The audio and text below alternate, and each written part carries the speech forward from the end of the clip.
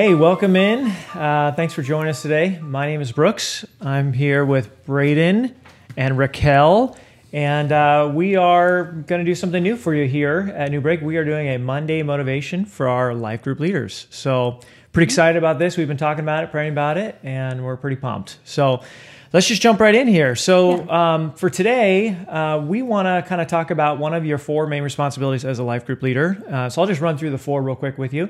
It's to shepherd and care for your group, facilitate conversation, raise up a team, and then grow as a leader. Yes. And that's what we're going to try to talk about today, just real briefly. Yeah. Growing as a leader.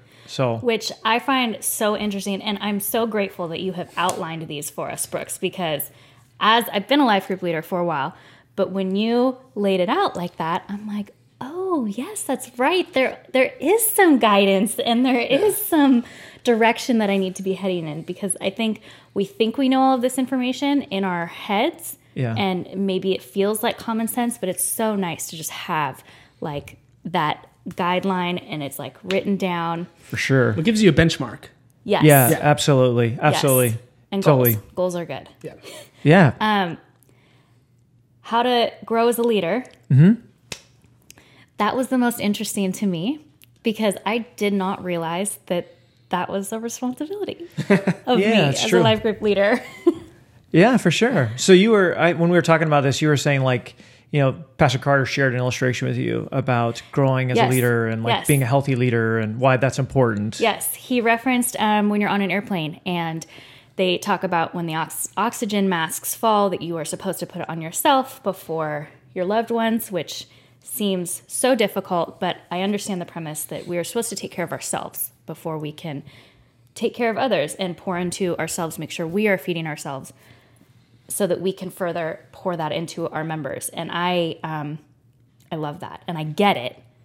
For sure. I forget it often. Oh, yeah, for sure. Well, it's kind of ironic, too, though, because, we so often, especially as Jesus followers, talk about putting others first. And then here in this illustration, we're kind of flipping it a little bit, like, put others first, but wait, with the caveat, make sure you're spiritually taking care of yourself first. So there's a little bit of a dichotomy here, but I don't see it as contradictory at all. It's very complementary when you actually understand what we're trying to communicate.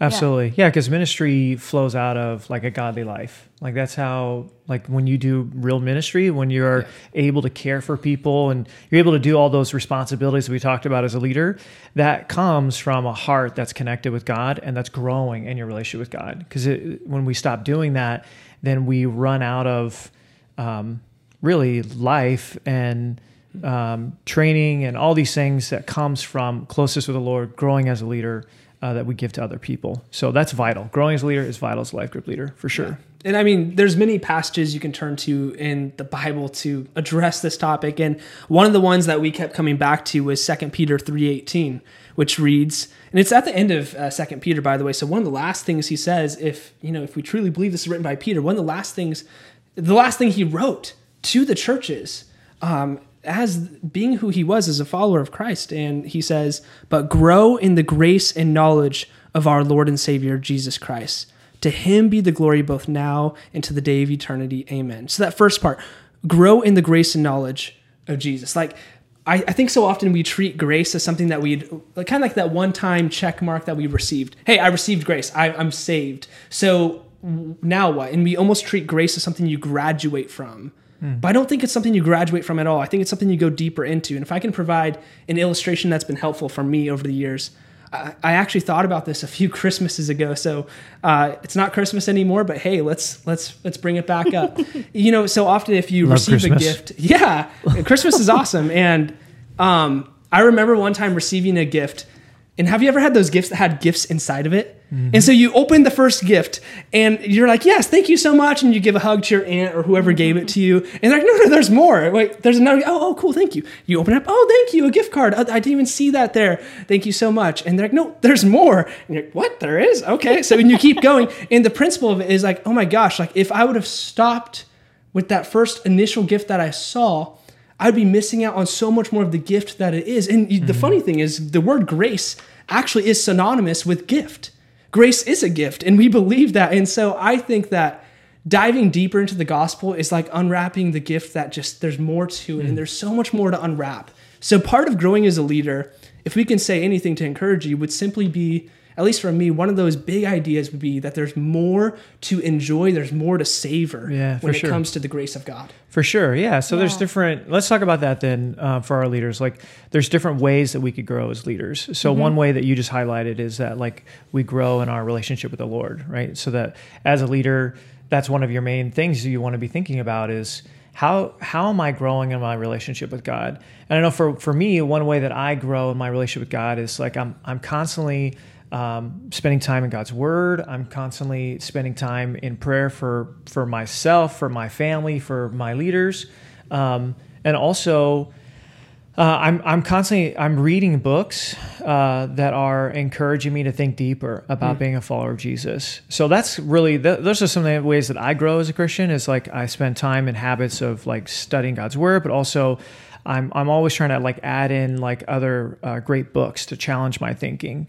So how about you guys? What are some ways that you grow as a leader? I think taking it very practically.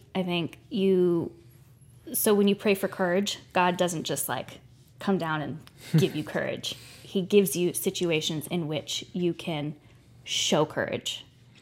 And so when I think of growth, I think I'm praying for growth. He's going to give me these situations where I can stretch myself and push myself.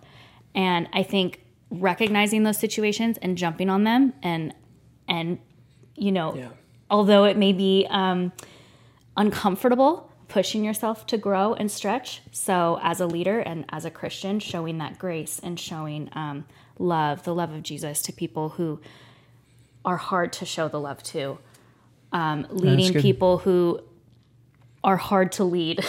All of that. And I just want to like, as you're sharing that, I'm thinking about like, hey, like God will definitely bring things across your path that are uncomfortable intentionally to where you are in a place where you have to grow more reliance on Him as you're dealing with those situations.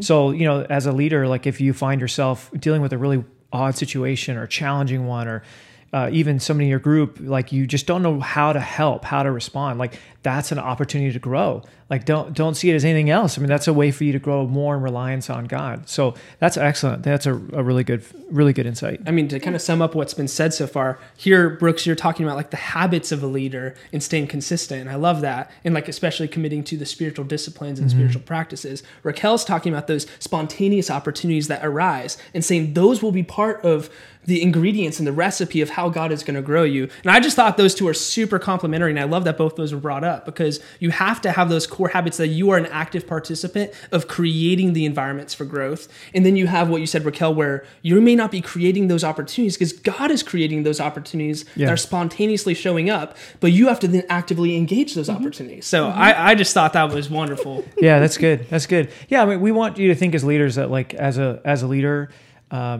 growing it's not a destination, it's like a journey, right? I know it's like a marathon where it takes time to grow and develop. So God may point something out in your life as a leader that He'll want to work on, and then down the way you'll find He'll point to other things that He wants you to work on because that's what He's doing. He's growing us, and as a leader, we want to be the front line of people growing so that we can model that for those that we're leading in our life groups. They're like, hey, I personally take growth seriously in my life, and then I want those in my life group to do the same. Yeah. I mean, when it comes to spiritual growth, I think most of us at least have an idea of the kind of spiritual disciplines and habits that we are aware of, like being in the Word, prayer. And there's different types of prayer. We can spend a whole nother conversation. Maybe we should sometime on the different components of prayer and serving and all of that. But I think just one of the key motivations to keep in mind here is just remembering that, like, when it comes to the subjects of God, when it comes to the subject of yourself, that those are inexhaustible subjects.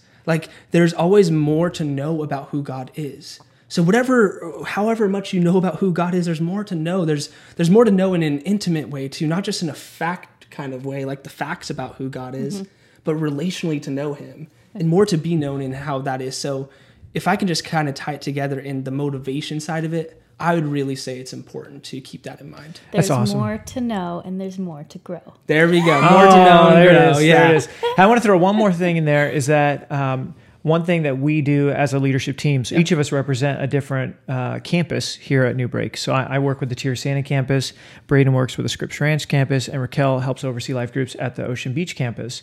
So one thing that we are really serious about is we are constantly thinking about and praying about and preparing how can we help you grow as a leader. So that's why we have like our leadership trainings that we're doing. So we do have one coming up in April, which we'll talk to you more about later, but we want to be intentional with that.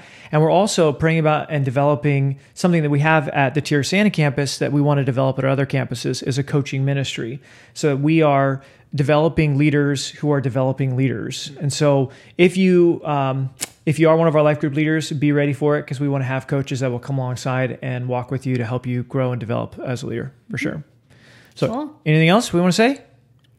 Okay. That was my tagline. There's more. Yeah. Hey, Raquel, yeah. she's like, More I'm to out. know. That's Yeah, it. that I'm was out. it. I'm best. contributing. Okay. No, we really care about you guys, and we want to foster your growth in any way possible. So keep going. Absolutely. So, so for more content like this, click on the link below in the description to be able to learn to lead and serve well as a life group leader. Thanks.